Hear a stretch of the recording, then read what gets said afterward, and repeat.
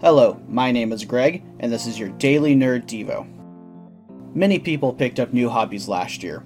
I picked up a few of them myself. One of them is gardening. Most of my plants last year started as seedlings, and all I had to do was repot them. #apartment life.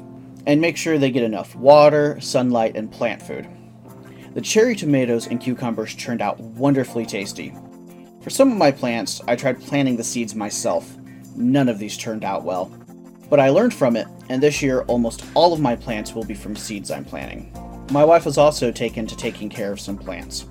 Her plants are succulents, while mine are mainly fruits and vegetables. Different types of plants require different soil, sun levels, and amounts of watering.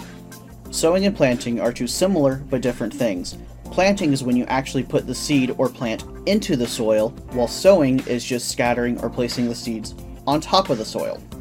All this time around plants got me thinking about the parable of the sower.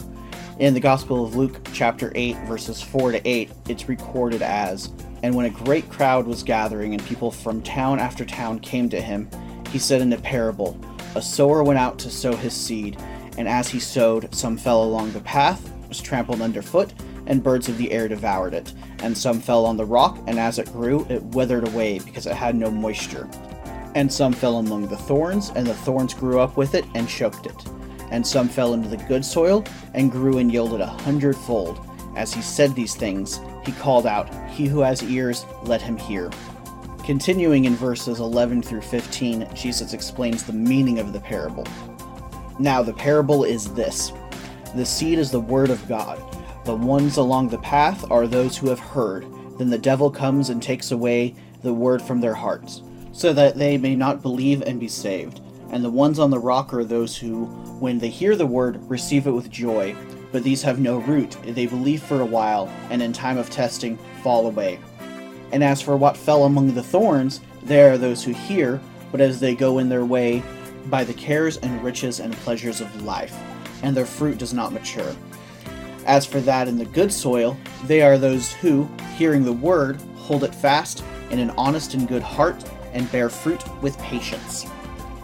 One thing I always find interesting about this parable, it doesn't tell us to seek out the good soil. The sower spreads the seeds everywhere and for all.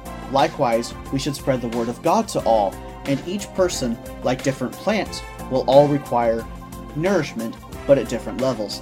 Spread the seeds to all, and let the Spirit work through you to help the seeds take root. That's all the time we have for today. If you want to hear more, please hit the subscribe button and join our Facebook group, The Nerd of God Squad.